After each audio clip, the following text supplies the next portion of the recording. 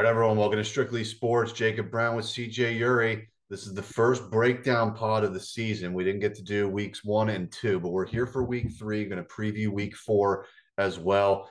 What a crazy first few weeks in the NFL, with college football as well.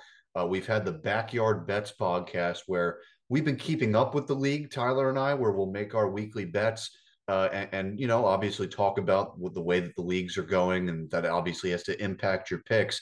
But I keep saying on that show, we haven't been able to go long form and in depth about some of the things that have been going on. I'm just itching to get back in there about some of this stuff, including CJ, your Miami Dolphins. And I listen, if people have been listening to this podcast for years, you are probably laughing at me right now because I've been, I'll come on here, I'll play it coy and be like, oh, I'm 50-50 on Tua. I don't know if I like him yet. I need to see more. And I'll admit every time I see something bad, I'll hop on it. And in terms of the things that are good that he does, I don't really point it out a lot, but it's not like I saw what I saw this week before this week. But that second half this week, unreal. You cannot say anything bad about it. And CJ, yeah, you were feeling pretty good on Sunday. Dude, yeah, I mean, look, Sunday was so by the way, I think you were saying at the beginning of the pod that we missed the first 2 weeks, but we missed the first 2 weeks of college football. Right. I That's think what I we're meant. on week 2 NFL. Okay, just Yes. making sure. Yeah, yeah. But we're 3 weeks into big time football, put it that way. Yeah, so Sunday was a roller coaster of emotions. First of all, Sunday ticket took a massive dump, and that was all over Twitter. I had to find the damn game on an illegal stream, and thank God I did that. I was able to get that. But yeah, no, first half, I didn't even think he played bad. He had a really good drive where he went 5 for 5 and immediately answered the Ravens's kickoff return, which you just never want to start a game like that. That's not Tua's fault. He's a damn quarterback. He can't he starts the game off in the off, and Lamar hasn't even, neither offense has gotten on the field, and you start the game off set down 7-0. That's already a ton of adversity in game. Like, that is no fun. Tua comes on 5 for 5 on drive, and they score a touchdown, and they struggled to really run the ball on Sunday. I found very very early that the only times that we're ever gonna get anything in the running game going is if you're able to just get like 4 or 5 yards on the ground. I mean, it was really until like the fourth quarter that I saw a running back, Chase Edmonds, hit a hole and go for 10 plus. I mean, he went for like 30 yards, which was a huge play. But Yeah. dude, I think something that people are just, the thing that's really funny to me about Tua haters, or just people that don't believe in the guy, right? If you just sit there and you're like, look, he's just not the guy for my team. I just wouldn't prefer him on my team. I'd rather, wait for a different prospect. I'd rather wait with somebody that has more of a cannon of an arm. That's fine. But to sit here and tell me that the guy sucks is just insanely false. He's like 17-8 or 16-8 as a starter now. I don't remember what Sunday made him, if it was 16 or 17, but let's just say 16-8, 17-8, right? You don't get to that record in the NFL, if you are a bad quarterback. Right. And I am not counting any of the games that Fitz came in and relieved him and won. I'm not counting that Raiders game during the COVID year. I'm not counting any game that, Brissett or Fitz or whoever relieved him of his duties. He is literally 16, 17, and 8 as a damn starter. You have to be good at your job as a quarterback. That is not a position that you can just suck ass all game and then end up with a win. Like, Oh you yeah. have to be doing good things, right? So I guess I'll start with that. That fourth quarter, which I've never doubted Tua in the fourth quarter. Tua's fourth quarter stats are his best stats. Okay. I always feel like Tua, for the most part, comes out strong. And then in the second and the third quarter, he fizzles a little bit. And then the fourth quarter comes around, and then you're like, oh, wait, this is an even better first quarter. It's a little bit weird, but that's just kind of how it goes, right? But every quarter, it was the first, the third, and the fourth quarter that he was literally spot on, barely missed a throw. It was that second quarter where he threw that interception before the halftime, forcing the ball downfield. And I like him forcing the ball downfield. Yes. That just We wasn't the talked right about time. that. Yeah. Exactly. It's like in the Patriots game, there were like 3 opportunities for those deep balls. And Tua decided that he was going to check down or throw the screen. And we beat the Pats easily. It wasn't even a game.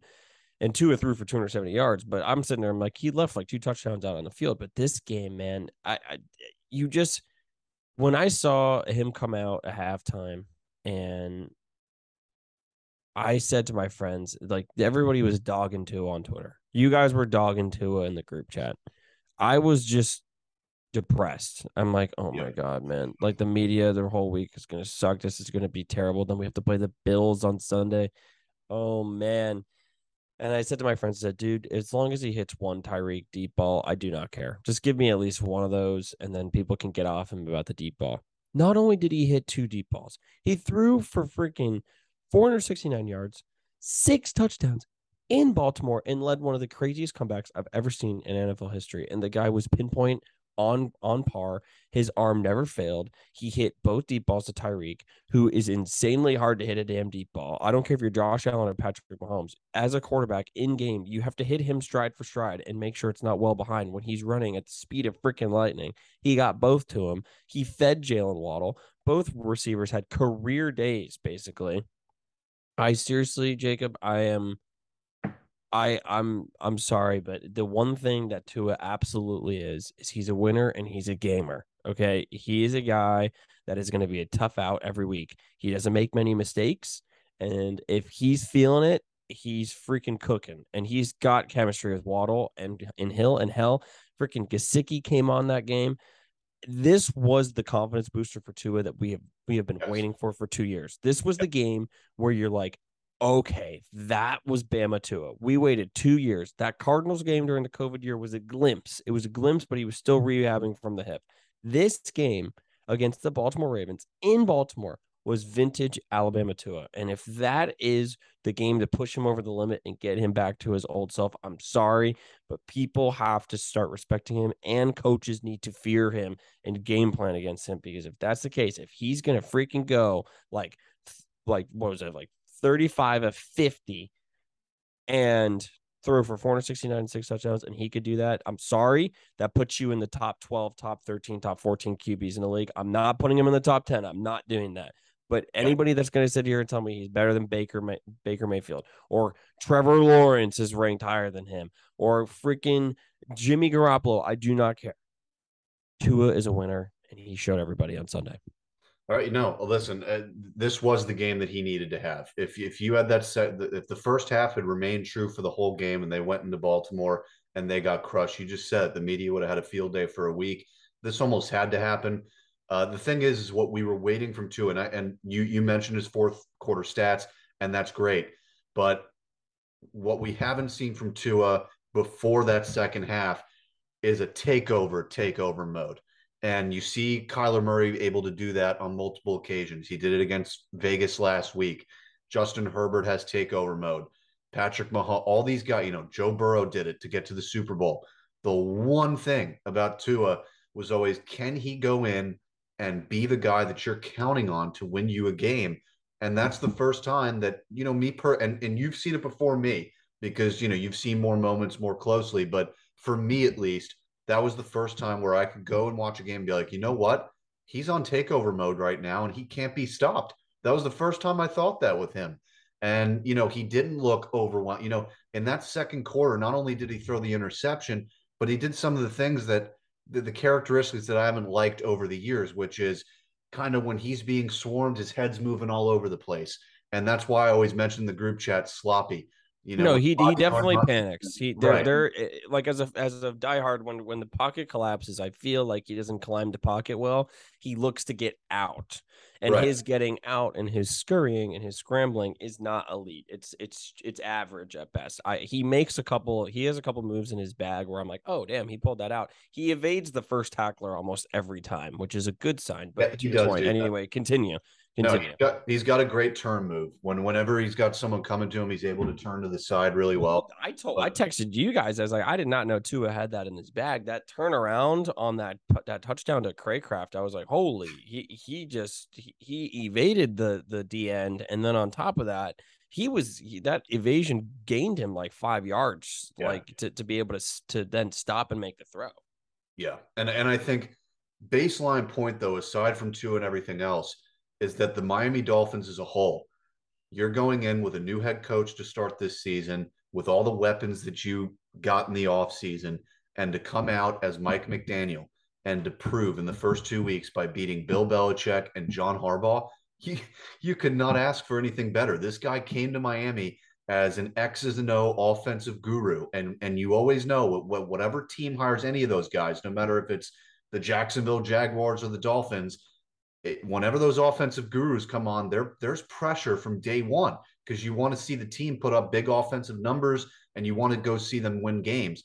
They've done that against two top of the line NFL coaches. It almost made me think I want to see him face Mike Tomlin now. Like I want to see him do X's and O's against these top of the line NFL coaches. And you can't just say, oh well, it's just the roster. They got Tyreek, they got Waddle. What about Josh McDaniels in Vegas? They're 0-2. So it's not that easy. They got Devontae Adams, Darren Waller, Josh Jacobs. They've got a litany of offensive Yeah, players, they're in some trouble right now. Right. So it's not easy just because you're an offensive coordinator. I mean, Josh McDaniels is a disciple of Bill Belichick. So when I look at it, this is a very impressive, not just for Tua, but for the team. And, when you look at, and not just when you start 2-0, there's a higher probability to making the playoffs. But when you go 0-2, since even the expanded playoffs in 2020, 0 teams have made the playoffs starting 0-2. And, you see Vegas in that predicament now, Tennessee, some other teams. Very important first 2 weeks in the NFL. But anyway, main point is I'm more impressed with Mike McDaniel than anything. Well, something that I would love to hear from. I mean, maybe that I don't really watch press conferences. I don't really even see. I don't really watch much of like even the Dolphins' like responses to games. Like I didn't even go find them for those little press conferences, post game interviews and whatnot. I usually don't seek it out, and I actually would love to hear like from coaches like Harbaugh and Belichick and whatnot, like because Belichick hasn't once beat Tua, right? Tua is 4-0 against Bill Belichick's Patriots, right? And Tua is now 2-0 against John Harbaugh, right? I would like to just hear from them because the media tries to tell everybody that Tua is not special. Tua has no special traits. He's accurate quarterback. That's it. No special traits. Okay, but let's hear from the coaches that can't beat him. Is it the fact that Tua doesn't make many mistakes? Is it the fact that Tua can hit those couple electric plays and that's all the Dolphins really need to win?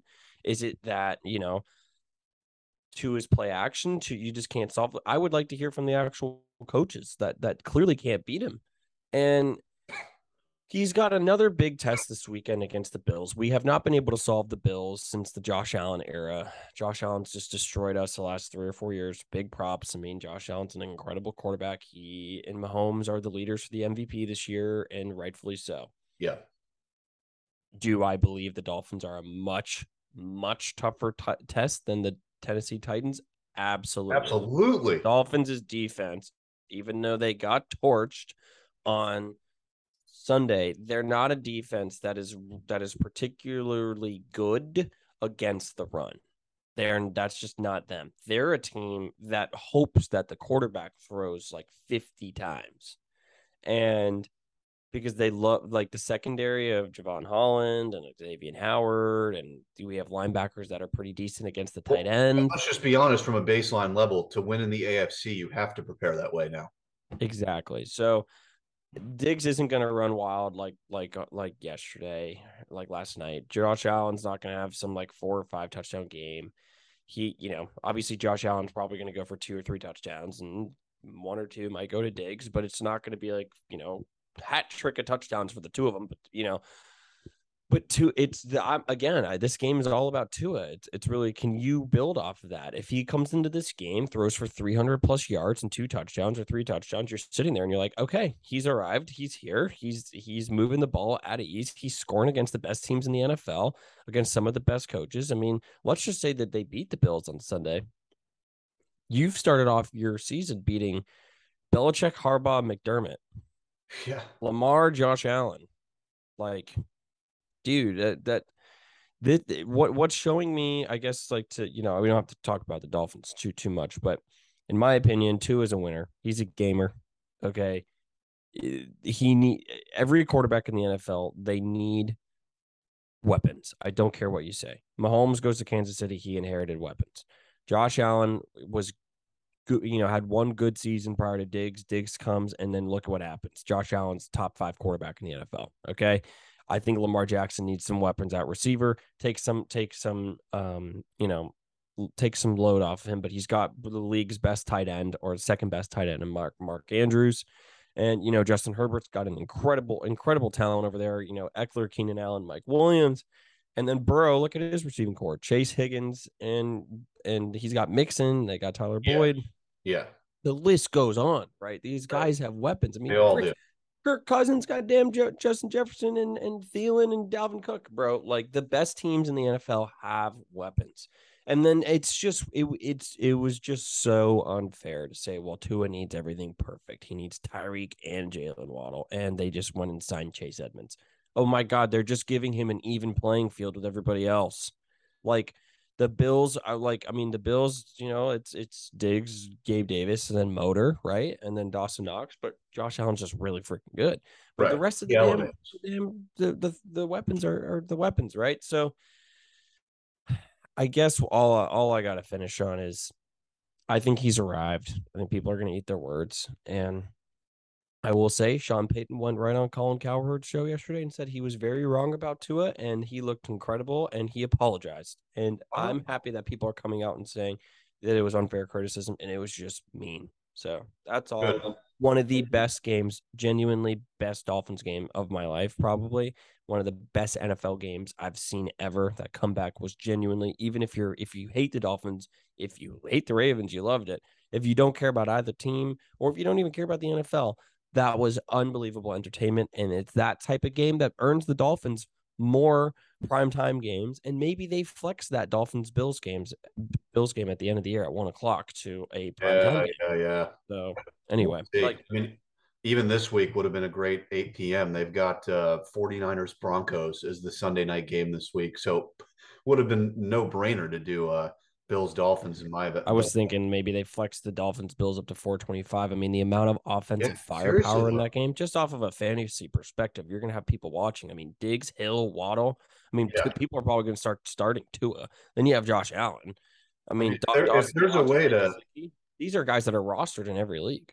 Yeah, I mean the 425s are Rams, Cardinals, Falcons, Seahawks, Packers, Bucks, and then Jags, Chargers at 405. But I mean, you could move 2 of those games out of that 4:00 slot if you really needed to. Is what it is, but like again, I find the Dolphins have always had the market. The Miami market is massive. They have a huge following. The fan base is huge, but the problem is the Dolphins have never had those signature performances where you're like, whoa, that was must-see television. They don't. They just haven't had that in a while, and that game probably earns them a primetime slot going forward in the season. But to move away from the Dolphins, I just want to ask you a question. How are you feeling about your New York Giants? Because I have to tell you, dude, I am surprised, but pleasantly surprised, because no matter how much I hate New York teams, I hate the Jets way more than the Giants. I don't really care too much about the Giants. Like, I don't like them. I don't dislike them. They're just in the middle for me. They're in that gray area for me. I love the fact that they beat the Pats twice in the Super Bowl, but I think it's good for the league that the Giants are starting off 2-0 and have some promise. And if you start off 2-0, I'm sorry, but you have a chance to make the playoffs. Like, you have 2 weeks in a row to lose and have dud games, and you're still 500 right in the thick of things. No, I feel great. I mean, the most encouraging part to me for the Giants is that they went in 2 weeks in a row to start the season, and you had 2 very similar situations. You had mediocre quarterbacks with elite running backs, and they were able to shut down, for the most part. I mean, McCaffrey did better than Derrick Henry did, but for the most part, shut down 2 elite running backs 2 weeks in a row, once on the road, once at home. So it's not like you can go, well, it was a fluke. Well, they did it in both places, so that gives me some confidence. Daniel Jones, he hasn't been a turnover machine. Not just picks. He throws his picks, but his main problem was always fumbles. He hasn't fumbled yet. Maybe once in Tennessee he fumbled. Actually, yes, I think he fumbled once in Tennessee. but only once. And he's looked much better controlling the ball. I still don't like him as a franchise quarterback, but what I think he can be after watching these last 2 weeks is a more mobile Jimmy Garoppolo. Because if you look at his total yards and if you look at his completion percentage, that's pretty much who he is. He can move better than Jimmy G, though. So that gives me a little bit in my. Daniel Jones has some wheels, man. He does. He He does. has some, and I think that that's actually. I mean, look, I haven't watched many Giants game. Like I've got Red Zone up, so obviously I see them when they score. But tell me if I'm wrong. Do they utilize that enough? Like What Daniel Jones's his legs, like wheeling him out, because I find that Daniel Jones and the Giants could maybe adopt some sort of like the Bills offense, because you'll have like 5 straight Josh Allen passes and then they just randomly run him up the gut, or run him right. on like a little you know counter sweep almost, and it's like, oh, they just picked up 5 or 6 yards, and Yeah. now the defense has to respect that. Like, do they do that enough? Oh yeah, no. I mean, they have been the first 2 weeks. I've seen a few times where Daniel Jones literally the whole lane is cleared up the gut, and he's able to just run right through. And what interests me about your comparison with Buffalo is Coach Dable. Josh Allen and Daniel Jones are both 6'5". If you tell Daniel Jones to pack on a few pounds, and maybe that affects his agility a little bit as a runner, but that gives me confidence that maybe Dable's thinking, hey, this is another 6'5" quarterback. Maybe he doesn't have the arm. Well, not maybe. He does not have the arm of Josh Allen, but maybe I can utilize a similar playbook around a similar body type. And that's giving me confidence. And I actually think the Giants can end up being 3-0 after week 3. They're facing Cooper Rush and the Cowboys at home. Giants are favored by 2.5. And I said on Backyard Bets yesterday with Tyler, I take that all day. Cooper Rush last week was a total fluke.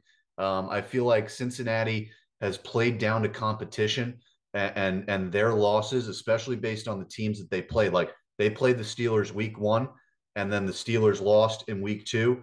Then they play the Cowboys week 2. They lost in week 1. So I think it's more of a condemnation on the Bengals of 2022 than of the Cowboys being good on Sunday. So I'm looking at the Giants to win that game. And if the Giants start off 3-0, nobody expected that. Nobody expected it. And I think that in this division, especially, you could really be competing for something. And that's exciting as a fan. No, absolutely. And I will say, I mean, look, I hate the Eagles. Shout out my friend, one of my best friends, Doug. They're a threat. Really? They are a threat. I hate on them all the time, but that's only because Doug hates on the Dolphins all the time. But I will say, the Eagles looked incredible last night. They looked really good. And if they're looking good this year, with the fact that they drafted 2 first-rounders last year, I think that they traded one of their first for AJ Brown, because they had 3. But anyway, two first-rounders. Let's just say that. I mean, those guys are still adapting to the league, and I mean, if they turn out to be good players, watch out for the Eagles. The Eagles look really good. And finally, Devonta Smith came onto the scene last night and had a pretty good game. I think he was 7 for 89, 88 yards or something like that. That's a good game. So the Eagles look really good, but if you're the Giants, I mean, are they going to Texas, or the Cowboys coming to them? Cowboys coming to us. Cowboys coming to you guys. And is it Monday Night Football? Yep. Monday Night Football. Cowboys going to you guys. I gotta tell you, dude, that's a game that I probably take the Giants, because they're going to the Meadowlands, and Cooper Rush is.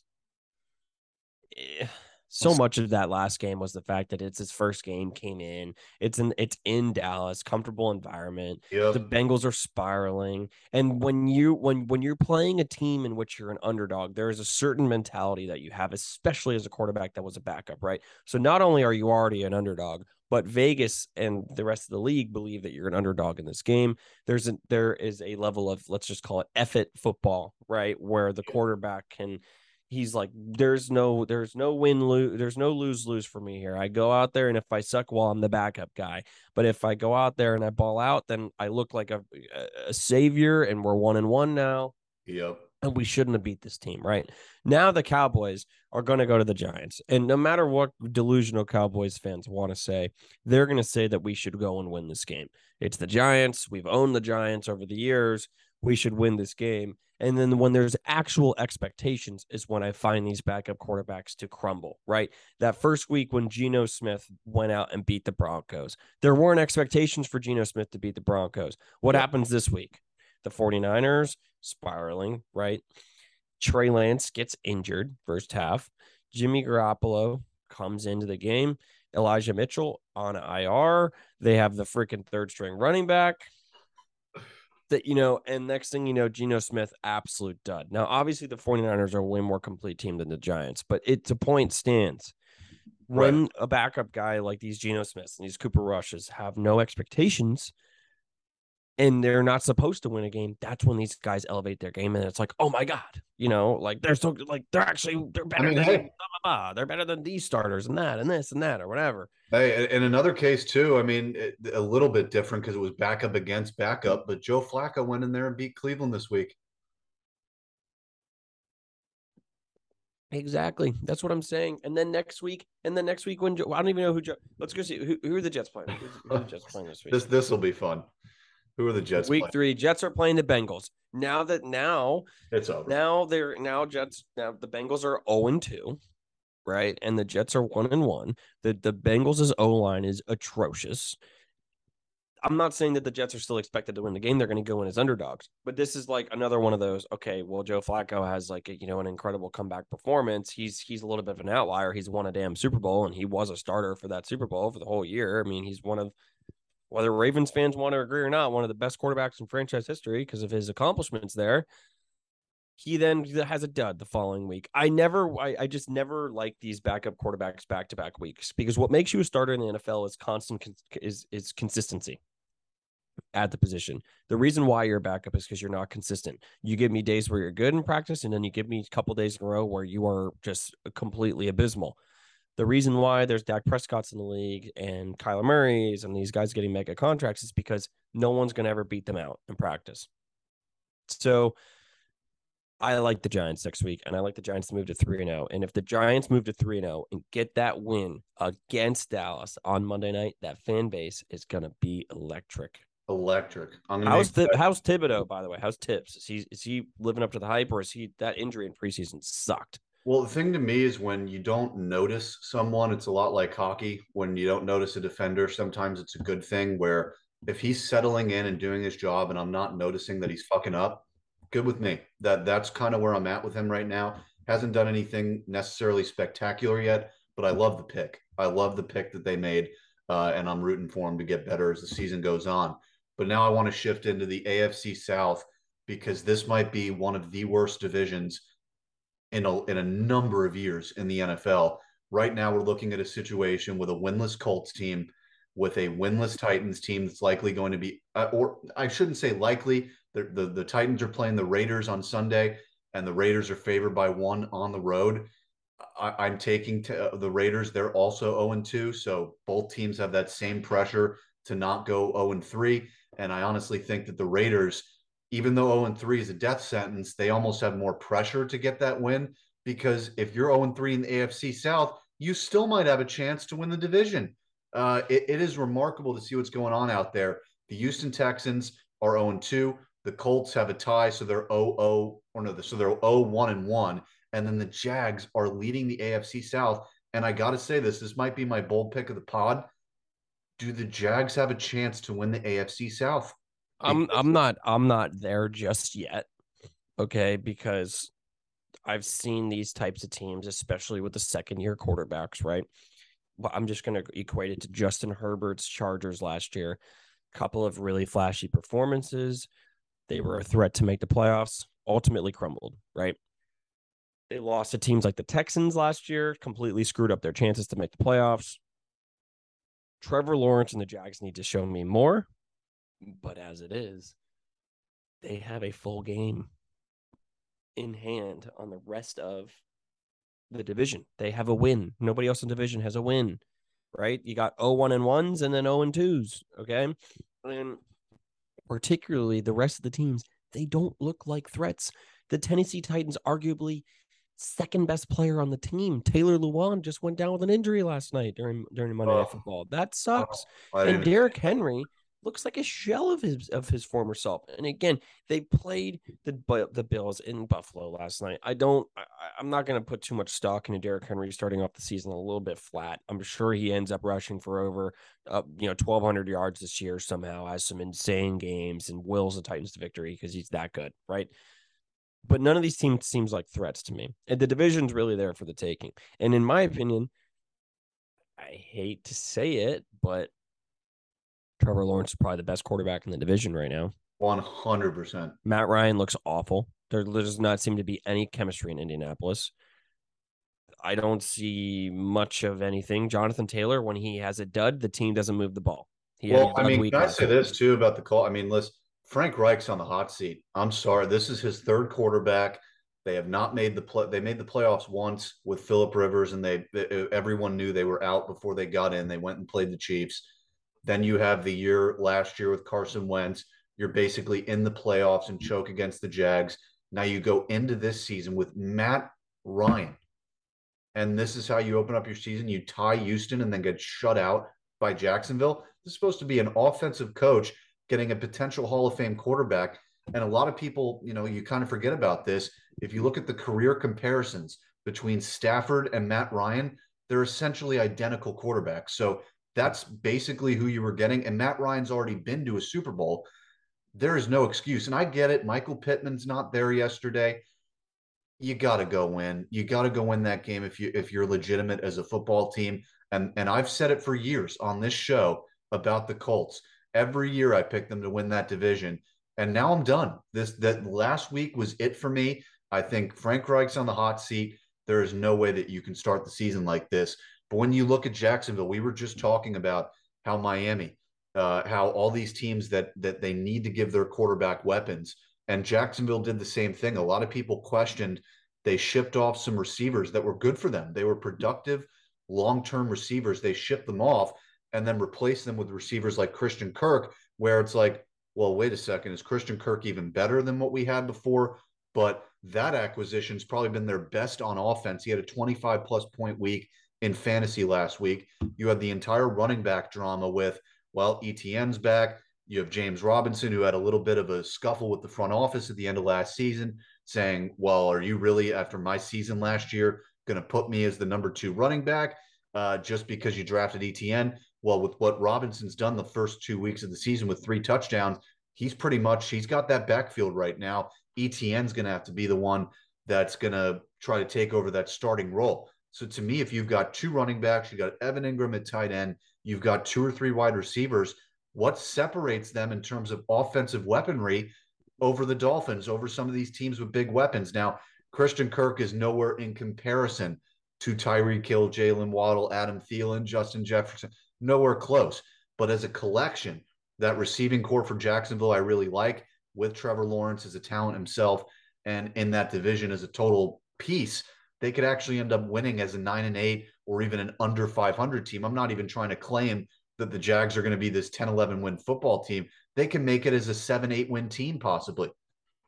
No, absolutely. I think in this division that if you can get to 9 wins, that gets you in this year is what it's really looking like. And that tie against the Texans and the Colts is really going to come down at the end of the year as something that everybody's looking at and saying, oh, damn, like that is a really big game for the division. I don't think the Texans are going to be there at the end of the year competing.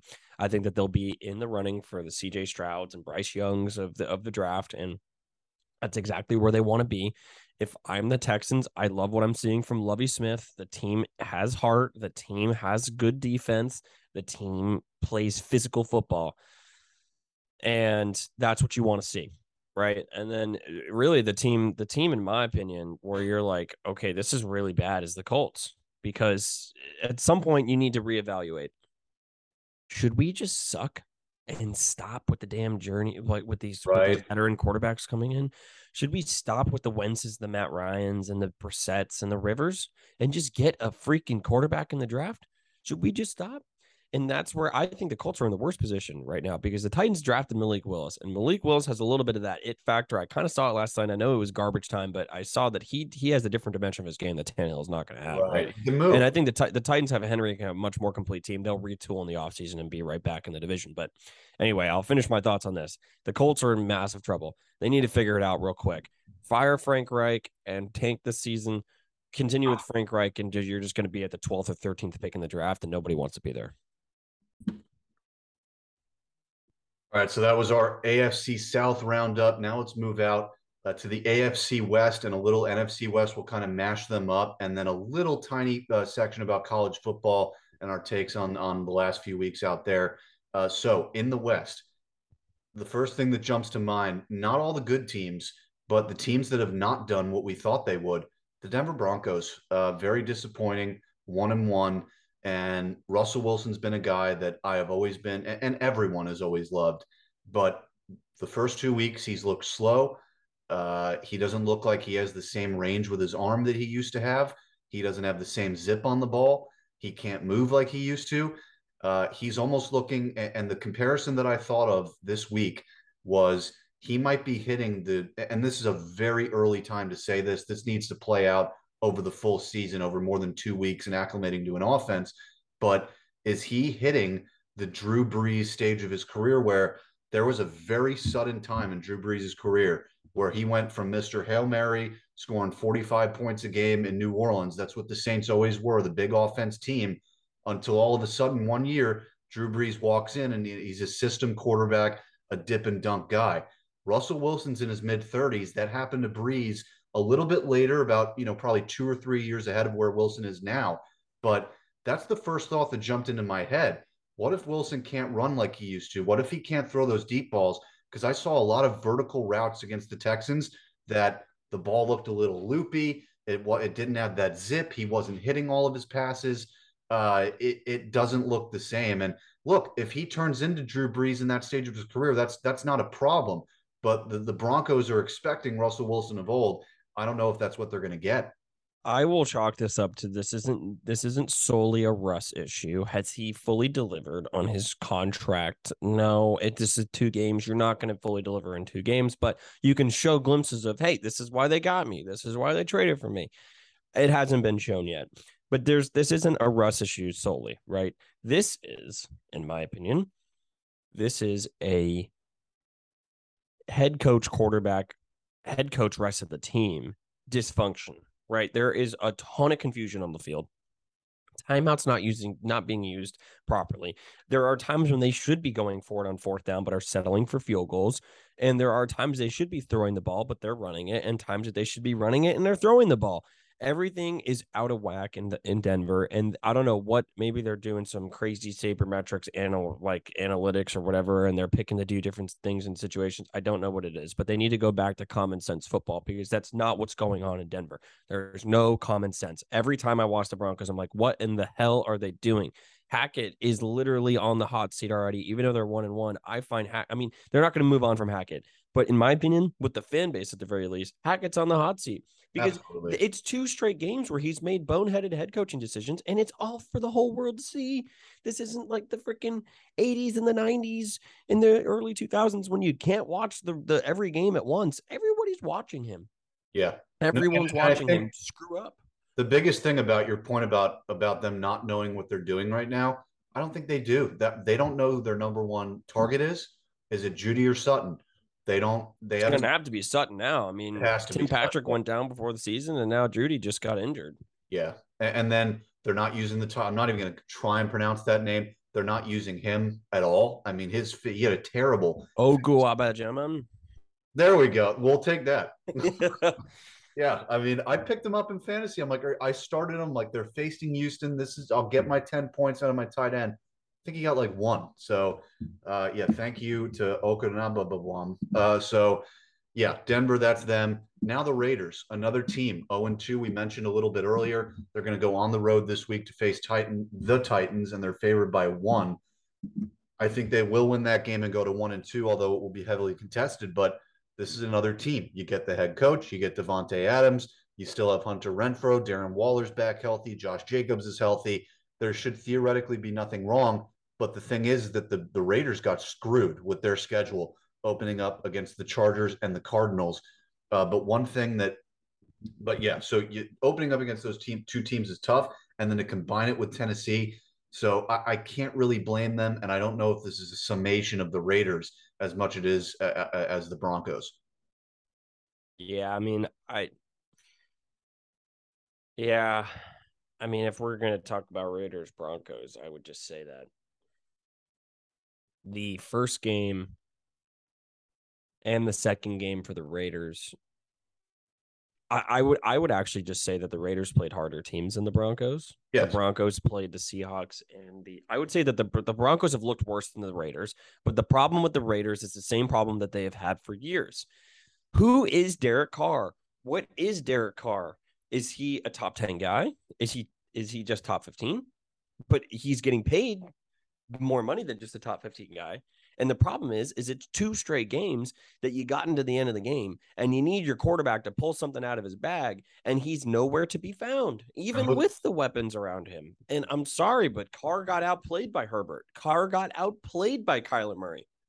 The defense did a freaking awesome job against Kyler Murray through 3.5 quarters.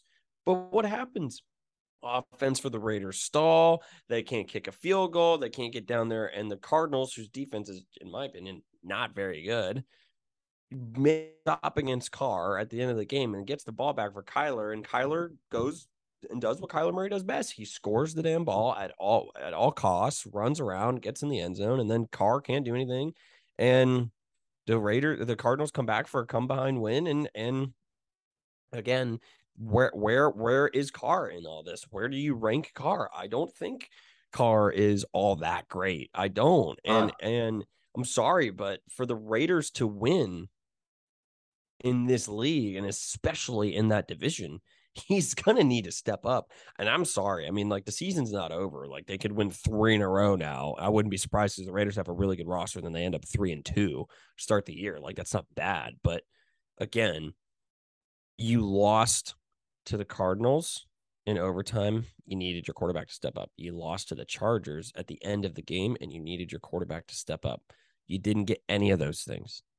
Yeah. So who is Carr? Is he the worst quarterback in the division? Probably. Yeah. Oh, he is. Yeah. I mean, even with the way Russell Wilson's played, he's still the worst quarterback in the division. And arguably the best weapons. Yeah. No, that's He's a great better point. weapons than Mahomes. Yeah.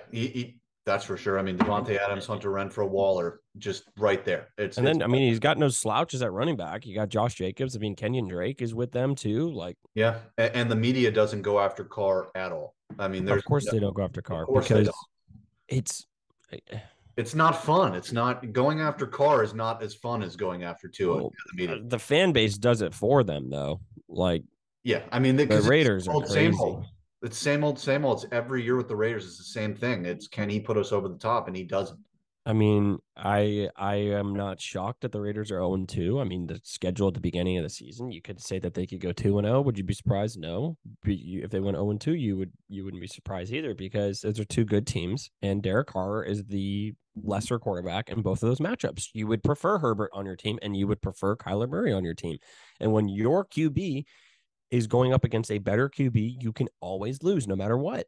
And that is what happened. That is exactly what happened. And I'm sorry, but there's a lot of questions that need to be asked of Derek Carr, and there's a lot of questions that need to be asked of the Raiders, because an 0-2 start in a league or in a division where every out of division game matters, because you need to be almost perfect in those games, because you play the Chargers twice, you play the Broncos twice, and you play the Chiefs twice. Right, and you already lost to the Chargers. And I mean, as it's looking now, I mean, Mahomes is going to go nuts on the Raiders.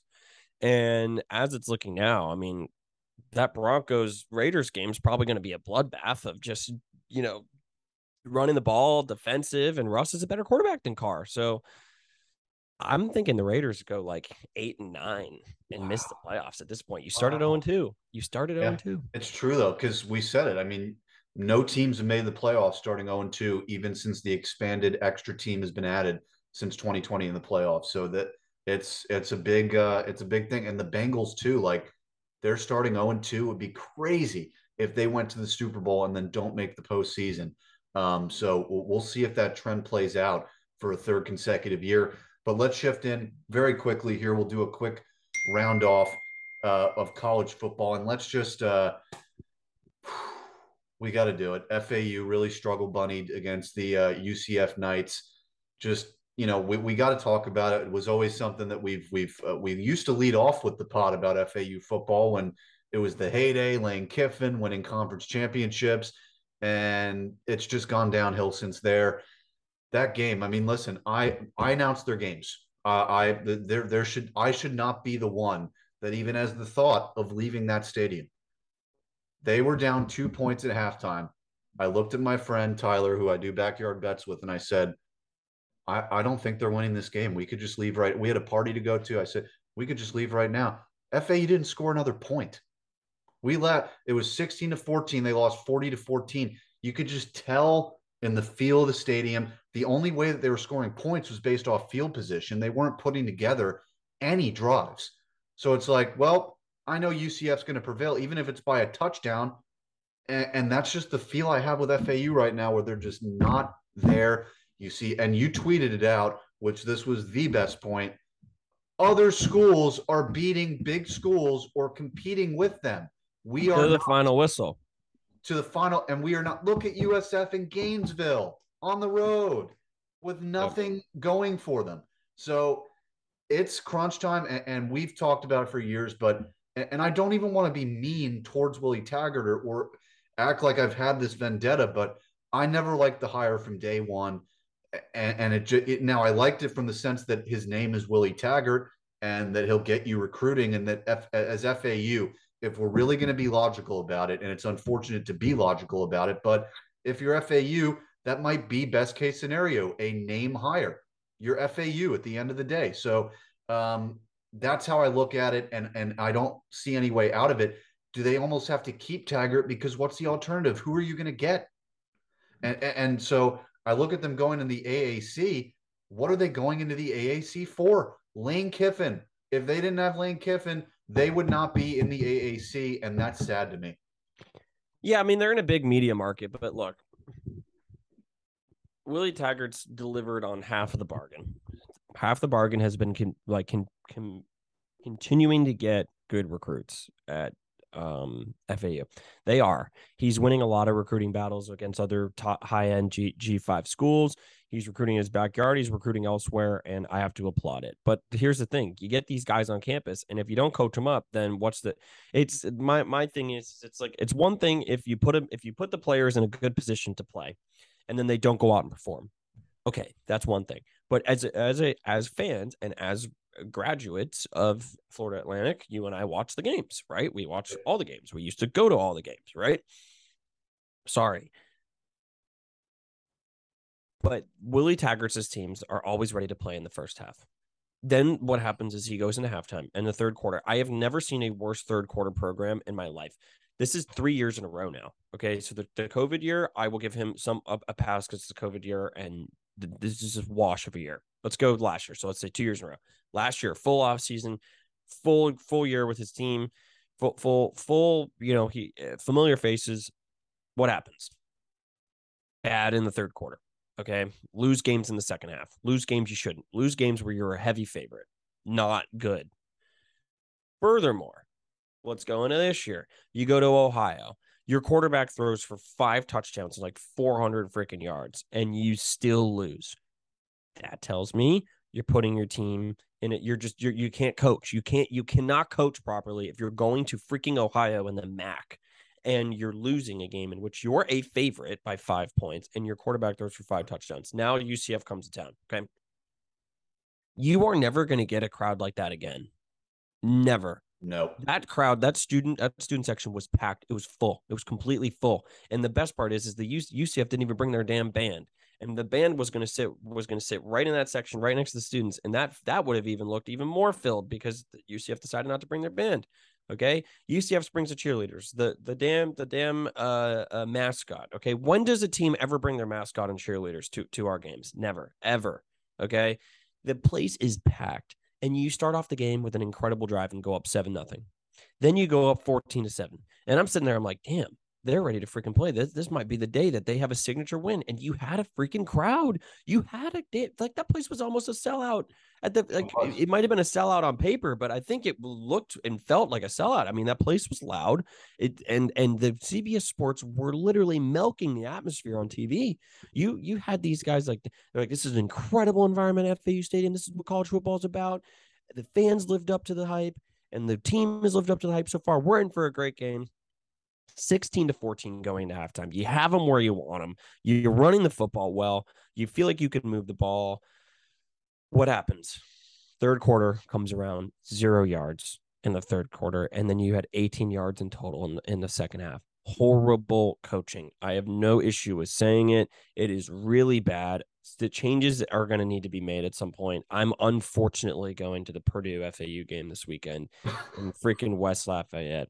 Okay. This team, this program so desperately needed a signature home win, something that people can talk about. I now go to the University of Michigan. I have adopted the Wolverine culture. I have become a big fan as being a student here and walking around. There is nothing that people talk about more here than last year's upset win against Ohio State. Obviously, it's called every year as the game. That's all they talk about. Students in my class go to a diner, go to a bar. That's all they talk about. Okay. Obviously, Michigan beating Ohio State is on a much grander scale than FAU beating UCF, but give something the students can be prideful of. How many kids in the state of Florida choose UCF over FAU, or kids get into FAU and go there instead of UCF, whatever it may be. But all these other schools like UF, UCF, FSU, they dog on FAU kids, right? Because they're like, your football team's always going to blow. You're never going to beat us. And then you needed that win. Give the students something to be prideful of. Give them a reason to show up the following week. You didn't. You didn't. And you time and time again didn't. That's the issue with this program. They're never ready for the big one. Ever ready for the big one. Last year, Marshall comes to town. Huge game. Win that, and you're probably going to the Conference USA Championship. Horrible. That was the worst game. You did not wake up. Needed the win against Middle Tennessee State at home last year just to make a bowl game. You didn't. You did not wake up, and you lost. I'm sorry, but Willie Taggart's teams are not ever ready for the big one. I don't care if you can kill an FCS team. I don't care if you kill Charlotte in the first week of the season. If you cannot coach the big one, I want you gone. I'm sorry. This program is hanging by a freaking thread with the fan base. I'm sorry. It is. And I'm telling you, man.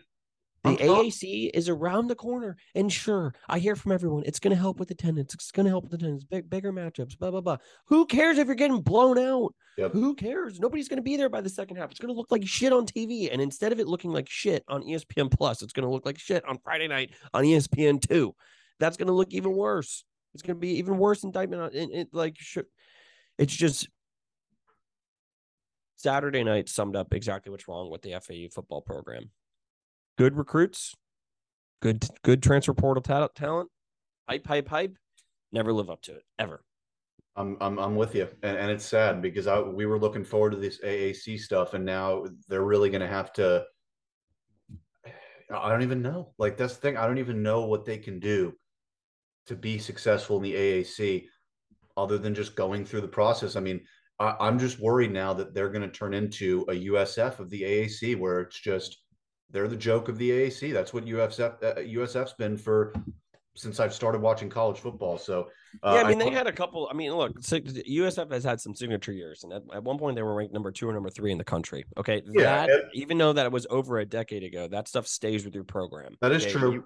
You were ranked that high. You had upset wins. You have stuff. You have traditions, and you have history that people can draw upon. FAU does not have that. They do not have that. And again. If Willie goes to Purdue this week and somehow pulls out a win out of his bag on the road, Big Ten school, that's a big one. That's one where you're like, oh, okay, that's huge. And then at this point, you only have 2 losses, and and if you can win out the rest of the year and go 10-2, and with a win against Purdue, be my guest. Be my guest. Stay here. Get us ready to go to the AAC. But again, you had a ton of recruits in town for that UCF FAU game. Recruits on both sides of the ball. UCF guys that are probably going to be committing there or talking to coach. You had guys that were on the brink of committing to FAU, and you gave us a dud. You gave everybody a dud. Willie, I'm sorry, but Don't know how serious, anything really is over there. Maybe they're like, we're going to give Willie, more time to bring us into the AAC. I don't know. But if he gets blown out against Purdue and this turns out to be a 6-6, 7-5 year, I'm sorry, but you got to make a decision. Are we staying with Willie going in the AAC, or we're going to switch this up? Because if this is how it's going to be in Conference USA and this is how it's going to be now, we're going to get murdered in the AAC. Simple as that. I'm with you 100%. And if you look at the rest of college football, top rankings, we're not going to go into it. I'll just read it out. Top 4 right now: Georgia, Alabama, Ohio State, your Michigan Wolverines. Then you got Clemson on the outside looking in. Then Oklahoma, USC, Kentucky, Oklahoma State, and Arkansas. They round out the top 10.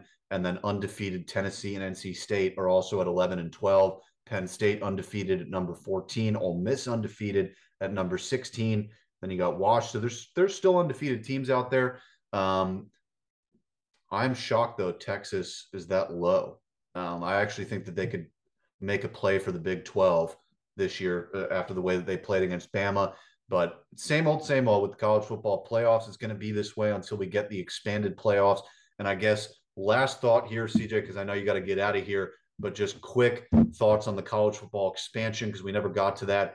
I love it. At first I didn't. Now I do. But my personal opinion on the college football expansion is that I want the conferences to be realigned first before this starts, because if we start this and the first year we have a Pac-12 and then the Pac-12 is just dissolved, well, what's the format then? So that needs to be solved before we start this. But what's your thought on that expansion? Then we can get out of here. I like it a lot. I think it's really good for college football. You're going to see different teams, and that's what you want. I mean, you're going to have a Bama that plays a 12 seed, and you're going to have a Georgia or a Bama that plays an 11 seed or whatever it ends up being. This is good for college football. This is going to show different teams can make it to the big stage and get to a playoff, if you will, a real college football postseason. And this is going to help. This is going to help out a ton in recruiting too. You're going to see there's going to be a level of parity in college sports, because different like high-end recruits are going to say, I don't have to only go to Georgia. I don't have to only go to Bama. And with the NIL, go to Ohio State.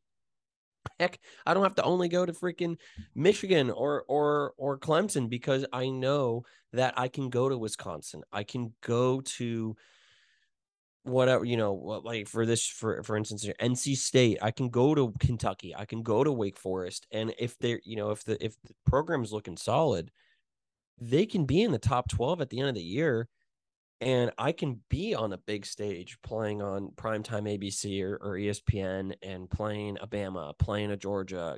This is big for college football. It's going to spread out recruits more. You're not going to see them cling on, 5 stars cling on to the same freaking couple programs. And I feel like, maybe they're like, hey, I can, I'll take my talents and go to, I just keep saying Wisconsin because they're a team that's always there. That's right there. But team, Kentucky's and heck, Florida State's right now, like, yes. And you're going to see these recruits go elsewhere, because it's like, okay, well, there's a postseason for me. There's an end there, I'm going to be on that big stage. And I think it's really good for college football. And look, obviously college football is always still going to be top heavy with the talent. You're still going to have 3 or 4 teams every year that are clear head and shoulders above the rest, but hey, put them up against a test, not once, but twice leading in to that Final Four. So that's all I got to say. Alrighty, so that will do it for this week of the pod. We got Strictly Baseball coming later this week. Backyard Bets is already up, and we'll be back with Strictly Hockey next week. NHL preseason starting this weekend, and we'll do a season preview next week with Adam as well. Thanks for coming on, CJ. You can check us out on Twitter at Strictly Sports P, on Facebook and Instagram at Strictly Sports Productions. For CJ, I'm Jacob, and we'll see you next time. Oh, and also go check out One Pod to Rule Them All. We just uploaded our new podcast breaking down episode 4. Not really breaking down, ranting about it. So you can go check that out. Links in the description below. We'll see you next week. Thanks for listening.